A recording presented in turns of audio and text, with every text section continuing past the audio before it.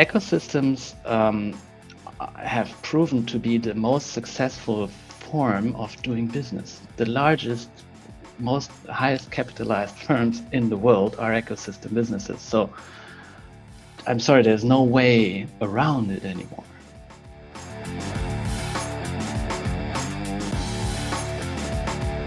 This episode is brought to you by WHU, the Otto Beisheim School of Management. WHU is reshaping the way students learn about business, management, finance, and entrepreneurship through its innovative programs and partnerships in Germany and across the globe. To learn more about this globally ranked university, visit whu.edu today. Hey folks, Garrett here. In this episode of the Most Awesome Founder podcast, I'm joined by my esteemed colleague, Professor Dries Foms, for a discussion on innovation with Axel Deniz. Axel has spent the better part of 2 decades as an entrepreneur and business innovator, having launched over 40 digital products and led numerous digital transformation projects with large multinationals. He's currently the Director of Corporate Development and Innovation for PricewaterhouseCoopers in Germany, where he leads open innovation strategy and corporate venturing for this world-renowned consulting firm. But I'll let Axel tell you the rest. Coming to you from WHU on the banks of the Rhine River in beautiful Vallendar, Germany. This is the best and most awesome founder podcast. A show about entrepreneurs, innovators, advisors, and educators, and the stories that make them who they are today. Axel, welcome to the show. Hey, Dries, Garrett. Thanks for having me. It's great to have you here. I am super interested in kind of learning a little bit about your background, hearing your story, and kind of how you got to this topic of open innovation and ecosystems, and your role in corporate venturing, which is a topic I am quite passionate about as well. But with each of our episodes, we like to start things off with a little bit of storytelling, putting your experience in context a little bit. So maybe you could start things off and tell us a little bit about your journey, where you come from, and kind of how you got to the place that you are today. Yeah, I'm happy to do that, Garrett. So first of all, awesome show that you're running here. I am a little nervous after I've seen that you have had great people like, Ron Artner, Steve Blank, those are all my heroes. So I'm very honored to be here. How do I get to where I am? How did I get here? So I think the first touch point with my topic that I really love, that is the topic of business ecosystems, came when I started my first company after college. It was in the mid 2000s. And back then, ecosystems were present, in the academic discussion, but in reality, founding a startup in Berlin, I found myself bound to the very normal things of doing business. For example, I had a company and there was stuff that I couldn't do because you can't do everything. And then, for example, in this case, I needed a development team. Developers, designers, product people, they were very short in Berlin in 2000s. It was not a tech town as it is today. So we figured out, how can we solve this? And then the CTO in my company, he was from Chile. And he said, look, let's hire a team in Chile. And that's what we did. So very usual supply chain play for, offshoring. If we couldn't do something, we just buy it somewhere else in the world. And then I think my aha moment when it comes to ecosystems was then when I moved to the Silicon Valley, I think in about 2012 or something. And I realized there, with all this interplay of different actors like universities, of course, capital, but founders, smart people from around the world, how important this entrepreneurial or geographical ecosystem was for innovation, for success.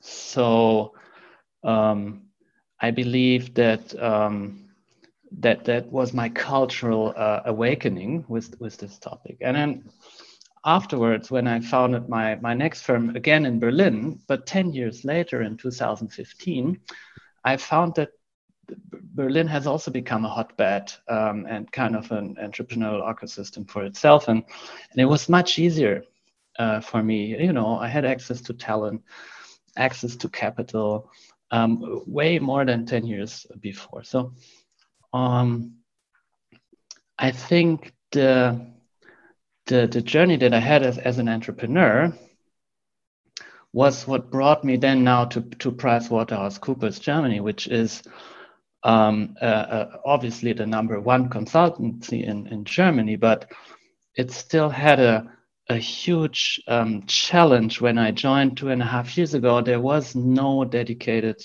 team for open innovation and ecosystem play. And I found out that this large corporate with 14,000 employees in Germany alone is facing the exact same challenges that I faced as a founder. That even this firm full of, you know, intelligence and experts can't do everything on its own anymore. So I accepted this challenge and said, look, I've done this before. I think we can make this firm more capable of solving important problems in the world when we open it up and transform it, you know, from a service firm to a more product and tech-enabled ecosystem player, and that's what I'm doing right now. So, and Axel, can you maybe explain a bit more about whether you had to convince people at PwC for the need of ecosystems, or was it more that they already realized that they needed to make the transition and that they actually hired you to help them in that transition?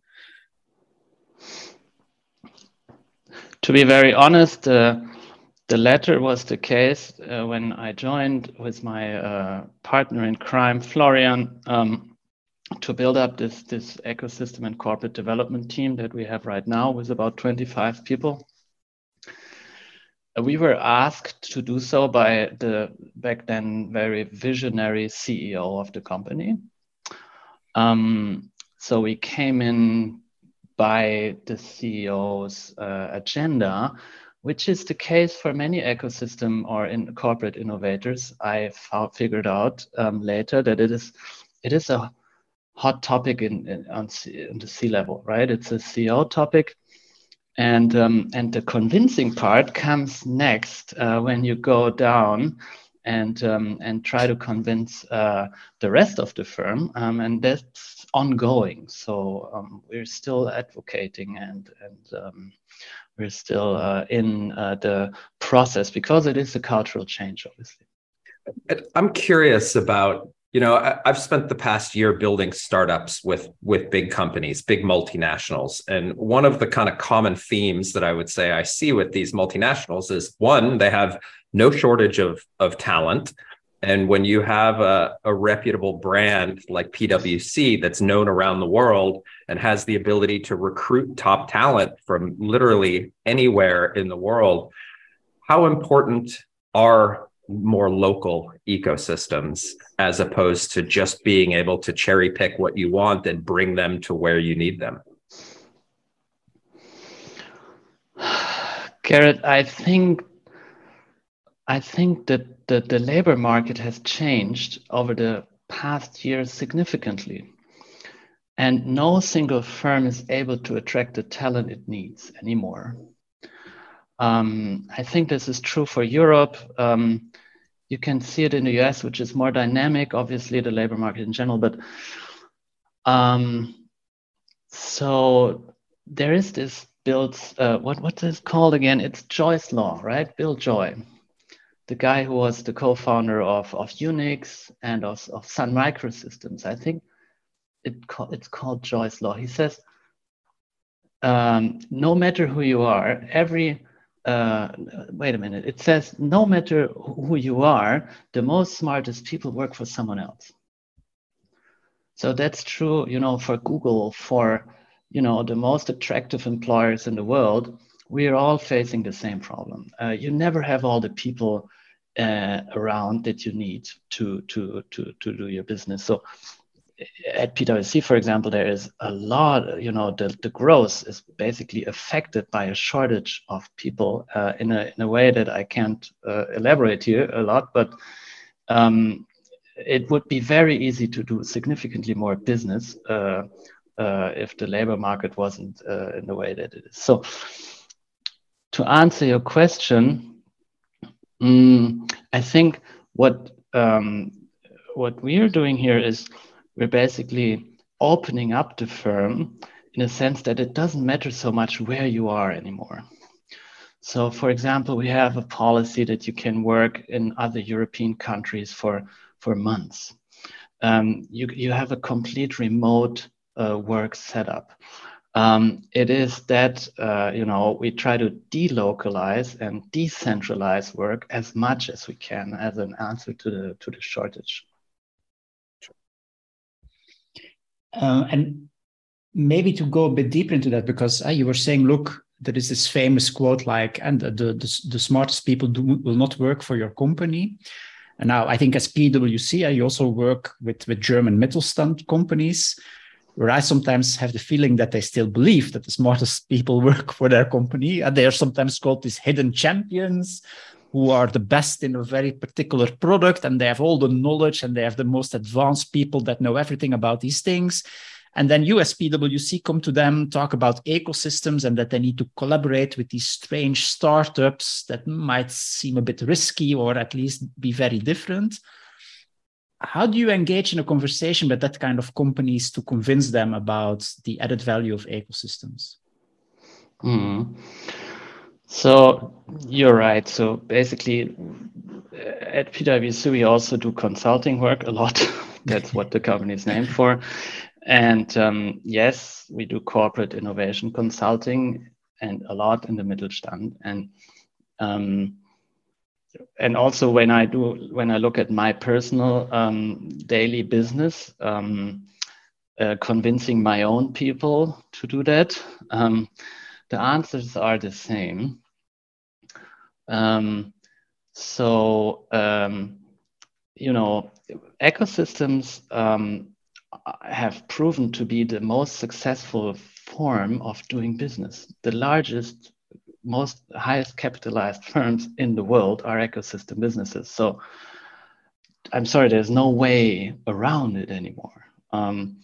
This is the evolution of business. And so there's this pressure to, you know, keep your license to operate in the face of the changes that we see in the global economy. We have done a significantly interesting study about what business ecosystems actually mean in a quantified way in euros in the next years. So we can talk about that later, maybe. So yeah. There is this pull. There's this pull from the market that everyone feels. The Mittelstand, we feel it. The markets are changing. Industries are converging. Customer demands are changing more frequently. This is a dynamic that everyone feels it cannot be done by him or herself alone. And also, and this is the most important thing, the problems are getting more complex. So when we look at the most important problems in the world, climate change, you know, we can go on. This is nothing one firm can solve. And this pull from the market, again, also changing customer behavior, is very, very clear to most people you talk to, right? And then the other point is the push. So who in the organization is actually capable of thinking in this way? Like, we're not the best in the world in everything. You are right. Mostly German engineering heavy industries, they believe they have the best engineers, and it's probably true, but they probably are not the best in, for example, data, collecting it, analyzing it, making sense of it, making businesses out of it. they're not necessarily true when it truly the best in, for example, services that customers expect around the product. And you have to find in every company those who have the freedom to extend their business. They have the time and the incentivation structure in place, so they can work on opening up their firms for this new era of collaboration. So it's push and pull. And can you give me maybe a specific example? Because I'm very interested in this, because I teach about ecosystems in the MBA and the EMBA classes at WHU. And so the feedback that I often get from my students, and they are typically, let's say, in the middle management of the companies or even higher management, and they typically says, look, we see this importance of ecosystems today, but we are really struggling to convince our more senior management about that we need to do something about it. And so we need tools to create awareness at top management that we need to make this transformation from a kind of seeing our company as an isolated unit to this ecosystem logic where you try to collaborate with other partners to jointly create value. And so what they ask me is really kind of, what can I do on a daily basis to convince my top management to make that transition? And I think you as a consulting firm, you also need to convince these companies to engage with you in a trajectory towards ecosystem. So do you have specific kind of tools or approaches that you use to try to convince these companies that they really need to do this? Yes. And can you share the secret? That's the second question then. Of course, I'm happy. So ecosystems is a buzzword, and it's, on every level of a company, it's easy to be misunderstood and to use it in the wrong way. People mix it up with platform businesses.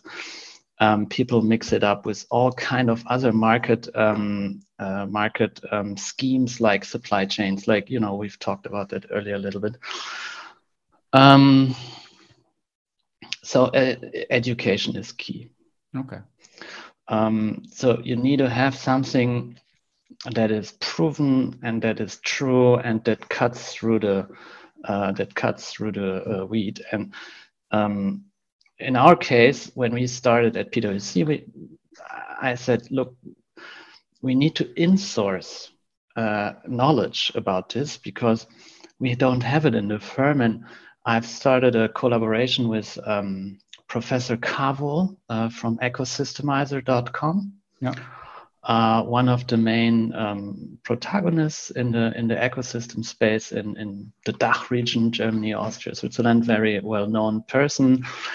And what he brought to the table was a complete framework, how to educate, how to structure ecosystem work, and also how to make it happen on a day-to-day basis. Like, how do I create an ecosystem as a firm? Workshop formats. Everything was there. So we decided not to reinvent the wheel, but insource this framework. And then we, with this expert, also having him present at our shareholder meetings, coming in as an inspirational figure, inventing clients and partners, talking to top management who are a little ahead in the journey towards ecosystem firm themselves is a very good tip. Especially in our case, when we had clients there who said, look, PwC, you're consultants, but we want you to be more. We want you to be co-investors. We want you to have skin in the game, to be entrepreneurial with us and break up this client and relationship into something greater. And this helped a lot, like have the framework and then have inspirational people to talk to, not only the prophets in their own firm who are, I agree, it's if it would only be me, it wouldn't be enough. Yeah, but so convincing your clients to go into an ecosystem approach also forces you to take a different role, not just the role of a kind of transactional consultant, but also really as a partner that will co-create with your client's value and that is willing to take a stake in them, as I understand. Absolutely. So when we do it now, obviously we never do it alone. We find clients and we co-invest, just as you said, and it changes perspective. Yes, agreed. Yeah. And Garrett, because you're doing quite a similar thing, not in a kind of different setting, would you agree with that approach, or do you see a difference? I mean, I love the idea of incentive alignment. You know, I think for a consulting firm to put skin in the game, particularly, is super compelling, and I think that's the future of innovation when you're getting the kind of outside support. But I'm interested in digging one layer deeper on the concept of innovation and the way that you kind of see it. You know, I spent the first half of my career as a development economist. And when we looked at kind of business ecosystems, it was this kind of troika relationship of the private sector, civil society, and government. You know, as a startup guy these days, you know, there's a lot of narrative out there about creating an enabling environment for innovation to take place. There's certainly complaints from the startup community, the VC community, that the regulatory environment, governance around it is maybe in Germany in particular is not as good as it could be to really drive innovation. How do you see the kind of government's role and the regulatory environment's role in fostering an environment to enable these ecosystems? Do you believe the companies can do it on their own, or is there more infrastructure on the outside that's required to make it successful? Always.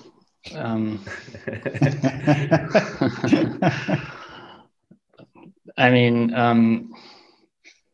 there are two hearts in my chest about this. One is I'm an entrepreneur by heart, so I try to look what I can do first and then ask for, public support. On the other hand, regulatory frameworks are very important for innovation. And I really want to try to turn this into a positive narrative here. So when we look at important problems, like I said earlier, for example, climate change, or let's say, let's look at how we deal with technological change in Europe, data protection, artificial intelligence. Regulation is positive because it forces businesses to move and not to, freeze. I personally think that when we look at, for example, the regulation around ESG topics in Europe, the taxonomy, the SFDR. So I don't want to be too technical here, but there are major changes in large industries, financial industry, industrial sector, that is only happening because of this regulation. And I doubt that people in businesses would make such large investments that they do at the moment without the political pressure. So I personally think it's good to have a regulator watching very closely where we want to be as a society in the future, as an economy, and act and give clear guidance to companies what is expected by them in 5 or 10 years. On the other hand, yes, there could always be more, of everything. There could be more capital in the startup ecosystem in Europe, in Germany, or no doubt. There could be less bureaucracy. Yes, but on a high level, I believe the public sector is doing a great job. So to give you a more concrete example, we have just joined an ecosystem and built it up from scratch, basically, with some important partners in the space of ESG. And this is, it's named Data Land. We're going to launch it in Davos, in the Davos meeting in the winter of 2023. So This is basically a data marketplace for ESG data. It is credibly neutral. So PwC is just one of dozens of partners. It is a foundation, it's a nonprofit. And the main thesis is that sustainability data are and should be a commodity in order for the whole economy to change to a more sustainable economy. We need this data, and we should not allow that anyone is monopolizing this data or making a fortune out of it. Instead, we should use it as a commodity. So it's the antithesis to what you'll often hear, data is the new gold. It's not, right? Data should be a commodity. And then how you work with the data, yes, of course, there should be a commercial use case around this, but the data itself should be a commodity. And so we're working on this very diligently. It's one of the major ecosystem projects that I'm personally involved in. And it only works together with the public sector. So when we build it, we looked at, when we talk in ESG data, so what do I mean? Like a BMW puts, if a BMW would put all its ESG related data into a data lake structure, it needs to be safe. It needs to be, it needs to meet a lot of standards. So what we did is we built it together with the European Union. That is, we know that many industries have this need for a common data structure. And there is this European Data Trustee, Eurodat. It's a project financed by the European Union. So obviously, we build it on top of this public infrastructure. So I say again, regulation is good for change, at least in the European Union. We don't talk other regions here. And also public actors, as you said, Gerrit, coming in as part of public-private partnerships. This is what we need. So I could talk more about this because I find it's a crucial point. The COVID vaccination campaign, for example, it's a prime example of an ecosystem play. A huge problem to solve, very customer-centric problem. You had to get these injections into people's arms in a fast way, affordable way, with a highly complex, cold, supply chain, logistics issues, and with a lot of players involved, producers, pharmaceutical companies, doctors and physicians, and last but not least, the public sector with legislation, with a lot of capabilities that could only be brought in by the public sector. So I think ecosystems, you really need to think, what's the really important capability that this player can contribute that cannot be deployed elsewhere in this fashion so well, and then concentrate on that, bring these people on the table. And I think that's, again, something that you could only do together with the public sector. Yeah, I think your example of Dataland, I think, is a very interesting one. And as you mentioned, this can only be successful if you accomplish a significant change in the mindsets of the partners involved. Like you said, it's not about looking at data as the gold, more looking at data as a commodity. And I think that's more in generally the case with ecosystems. It's less about how can I maximize my individual share of the pie and how can we jointly create a pie as big as possible so that we can all take a fair share out of it. And I noticed also you already referred to a report that you co-authored called Global Business Ecosystems 2030. And I saw that in the report, actually also the need to change the mindsets of actors in the ecosystem, you see as a kind of core priority to make ecosystems successful. Now, can you maybe explain a bit more based on your experience?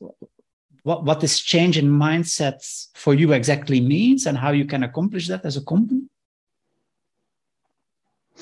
Mm. Yes, so I think maybe three parts of the answer. First part, B2C and B2B are dead. When you start thinking about ecosystems, you need to think ecosystem to human.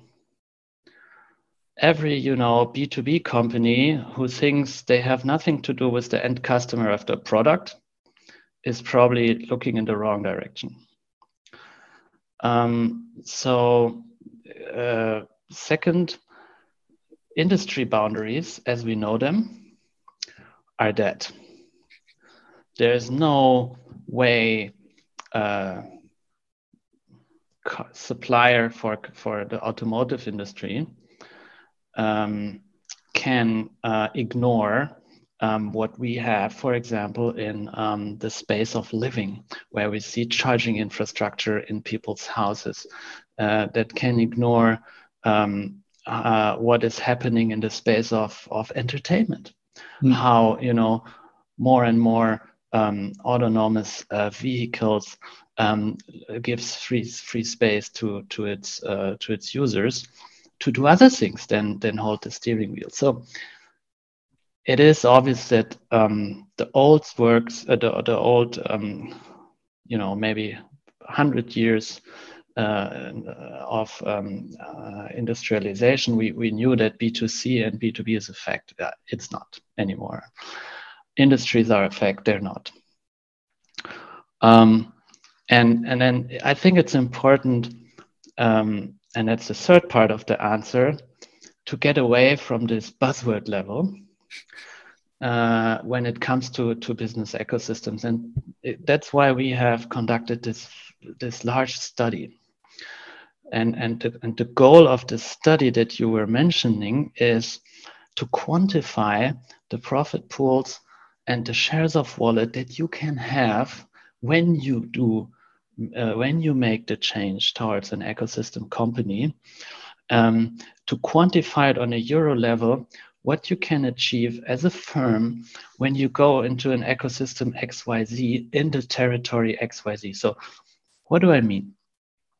We have taken data from Europe, from NAFTA, from Asia, from the largest regions in the world, and with universities, it's a very rigorous study design, and we allowed ourselves to forecast the economy up until 2030, so the next 8 years. And I know it's tough because there's so much that we don't know and uncertainty in the world. Look at the war in the Ukraine, and things can change, but the large picture that you can find in this study shows you for every firm where the profit and the revenues lie in ecosystems.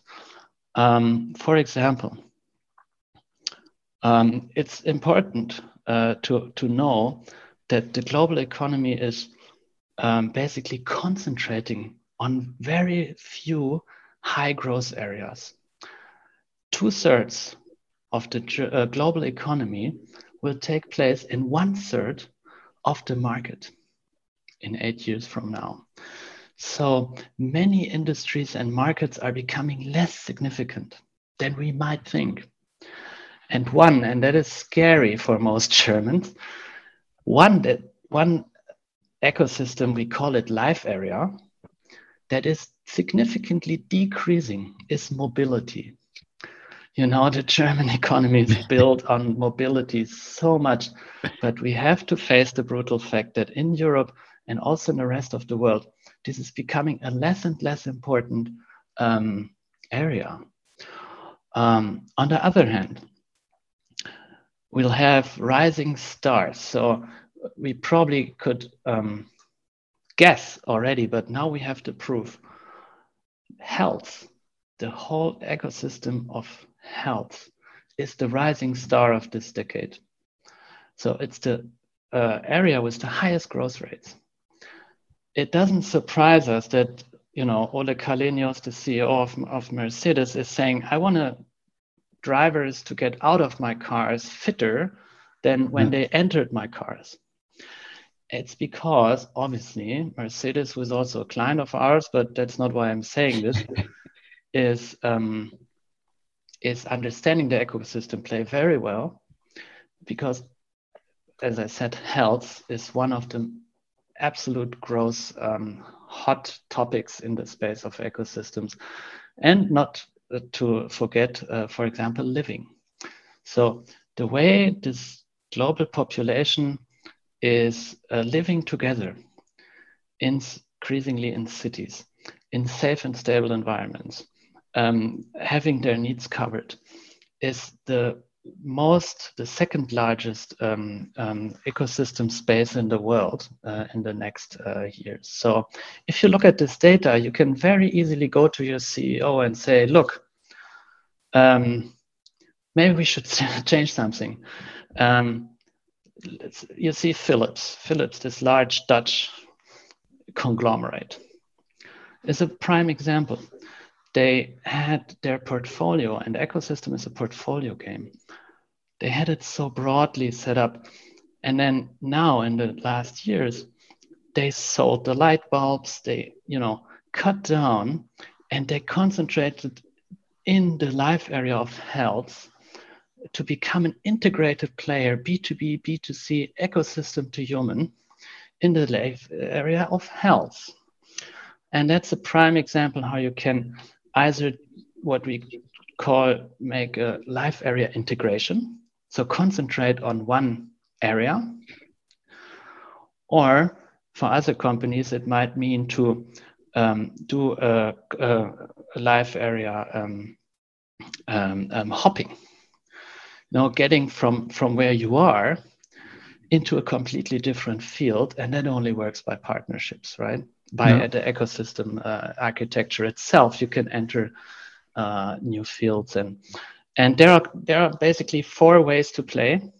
How you can then work with this data, which we obviously can't go too much into today, but maybe I want to check what Garrett thinks about this, because of course, Garrett, you're a company builder, so I think you also have to think about what kind of areas should we focus on? Should we hop from one area to another? What do you think about this? Do you have investments in mobility, and are you now thinking about divesting them? Yeah.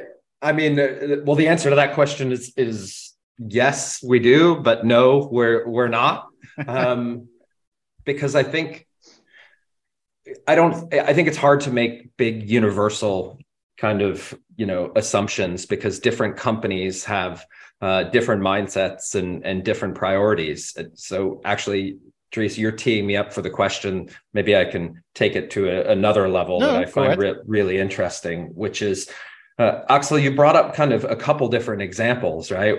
One where companies are, maybe having to take a defensive position or are facing certain risks, while other companies are projecting and seeing potential opportunities and diversification angles that they can take.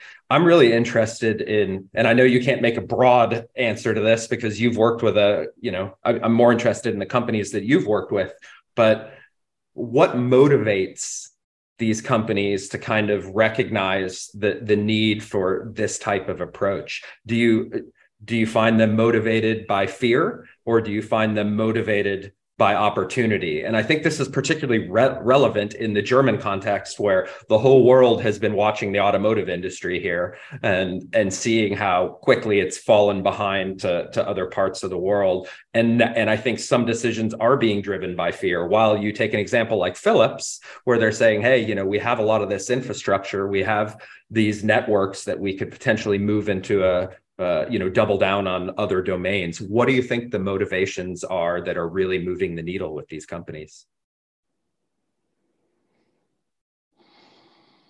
Or is it both? Perhaps it's a mix of both. Yeah. Hard to answer. Good question, Garrett. I think it's a mix of both. Plus, I would add a third dimension. When you look at public companies, I think both is true. There's fear always, which is good. And there's obviously opportunities that no one wants to miss. When you look at non-public, like private companies, maybe also Mittelstand, family, businesses, there's a third dimension.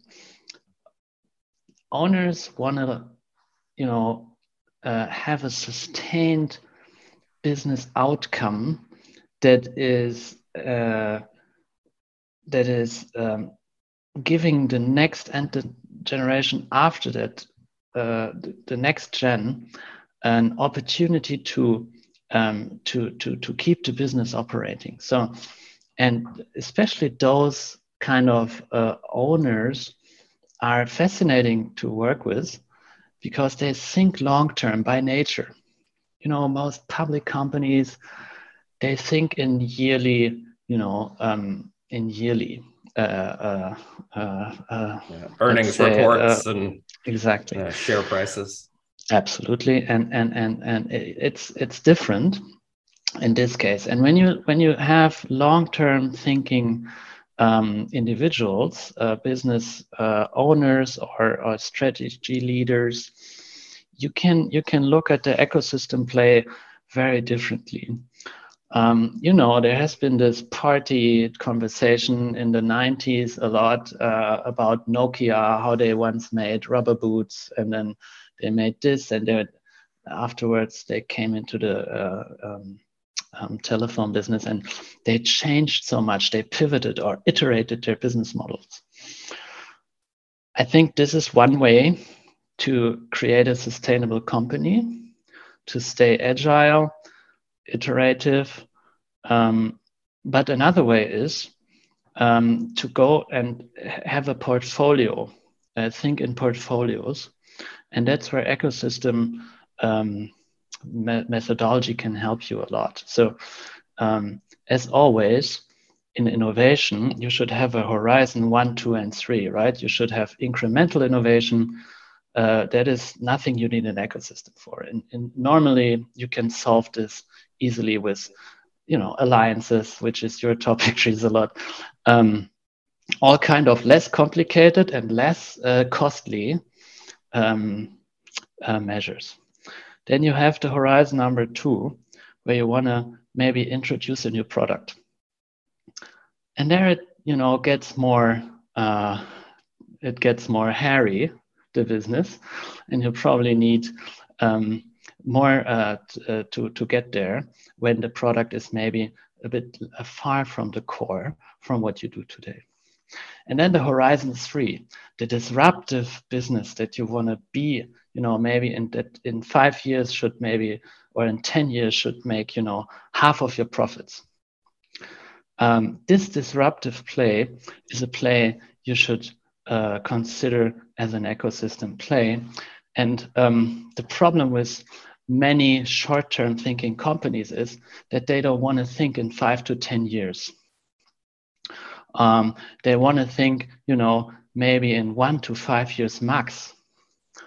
But as I said, private companies, they do have this way of thinking, and that's why it's sometimes easier to work with them in ecosystems. And we were already talking a bit about macro level, and actually this is a question that I've thought about actually in the past week, because I was in Brussels last week talking with people from the European Commission, and it was about startups and scale-ups. But I was really struck by how fundamentally their approach has changed in terms of, I would say, the geopolitical climates. So the big talk, when you talk with these people from the European Commission, it was all about, we can no longer be naive, and collaboration with Chinese companies is nice, but we need to realize that geopolitical circumstances have changed and that we can no longer be strategically dependent on companies in China, which is, of course, a bit, if you think about ecosystems, a challenge. So on the one hand, we have this clear push towards formulating, creating ecosystems to solve all kinds of challenges. And at the same time, we have a geopolitical climate where actually kind of collaboration across geopolitical boundaries is, I would say, rather disencouraged.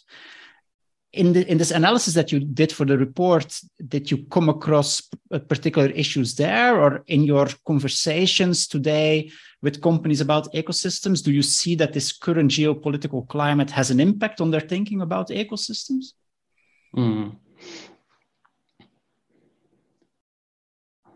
I believe that ecosystems are the more resilient way of doing business than, for example, supply chains. We have seen supply chains going bust with COVID and with the war.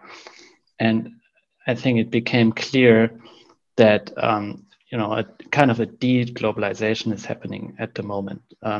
We're having battery plants in Europe. We're having semiconductors. We're getting back all these critical products, and I think that's a given. And I don't think this will change until we have a more deglobalized world when it comes to critical infrastructure and critical commodities.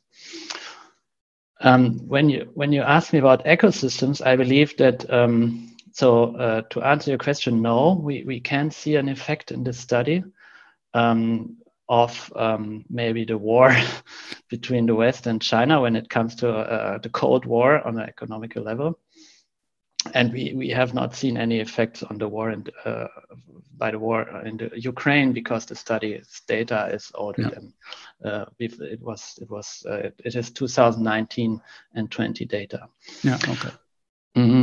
But still, again, I mean, I can only make an assumption here. I believe that ecosystems are the more resilient form of doing business, and if ecosystems, let alone between, let's say, the NAFTA region, so North America, Mexico, Canada, and the European Union, would be more intensified, which they are not, to be very honest.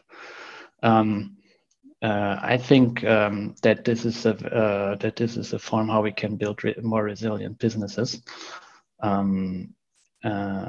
because ecosystems, you had these people all here, Adner and Chesborough, you had these great thinkers. So it is a question for them. But if I try to answer it, in ecosystems, you should not have the one partner that you rely on. And if this partner is gone, the whole concept goes south. Partners should be interchangeable. They should be, they should be free to come and to leave. There should not be too strict levels of ownership or economic hostages like equity. You should not buy your ecosystem partner.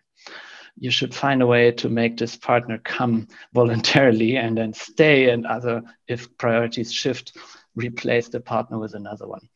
That's why in general ecosystems are more resilient, and that's why these kind of global crisis might affect them less, but I have no empirical data about it.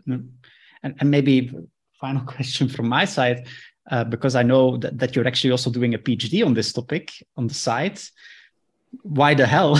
Why the hell doing a PhD next to your, I suppose, very busy job as a consultant? Why do you want to punish yourself, or I don't know if I have to say punish yourself, but at least go into the endeavor of also doing a PhD on this topic? What drove you to do that? Who are you asking that question to, Dries? Yeah, I don't get it that you're another victim here, but so maybe you can create a self-help group or something like that. So first of all, working in a firm is giving you one perspective on the world, and working as a scholar, maybe on the side, doing scientific work on a topic that is very important, gives you a broader view of things. So I really enjoy working on my thesis on the side next to the job at PwC, because it really opens my mind. I really look forward to the one day in the week where I do my PhD, because it gives me so much, and it gives a lot back that I can use at work. Second of all, it was a dream of mine, and after college I started companies, and then I started another one, and out of the sudden there never was the time in my life. So now I figured it's the right time to get this dream off my bucket list. Interesting. I feel you. I feel you. Sometimes I wonder if I'm just torturing myself, but for the most part, I'm in agreement on that. Axel, this is such a fascinating topic. I think we could probably make multiple episodes on this, but to kind of tie a bow on this conversation, we ask all of our guests the same questions to kind of wrap up the episode. I think one that's particularly interesting to me to hear your responses is the first one, since you've had an interesting career trajectory where you've gone from kind of serial entrepreneur, advisor, moving into a consultancy, now becoming a scholar, doing the work that you do. I'm sure you have learned a lot in that process. So as I would ask all of our founders that come on here, what have you learned over the course of your career that you would give your younger self as advice? What would you tell kind of people coming up early in their careers, like some words of wisdom from your experience that you would pass on? This question makes me feel old, Garrett.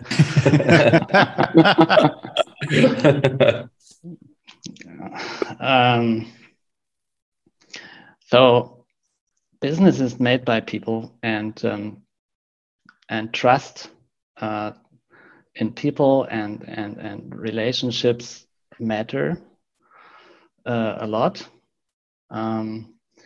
So my suggestion to my younger self is to look for advisors, for mentors, for a great inspirational network of people, because that's what makes careers. Second, maybe I'm a kind of person that it looks, when you say it, Garrett, it is as if my career was a straight line, but it wasn't. There's a lot of, things on the side, flowers at the way that are worth, smelling. And I encourage everyone starting their careers now to not to think of it as a one-way street that is straight.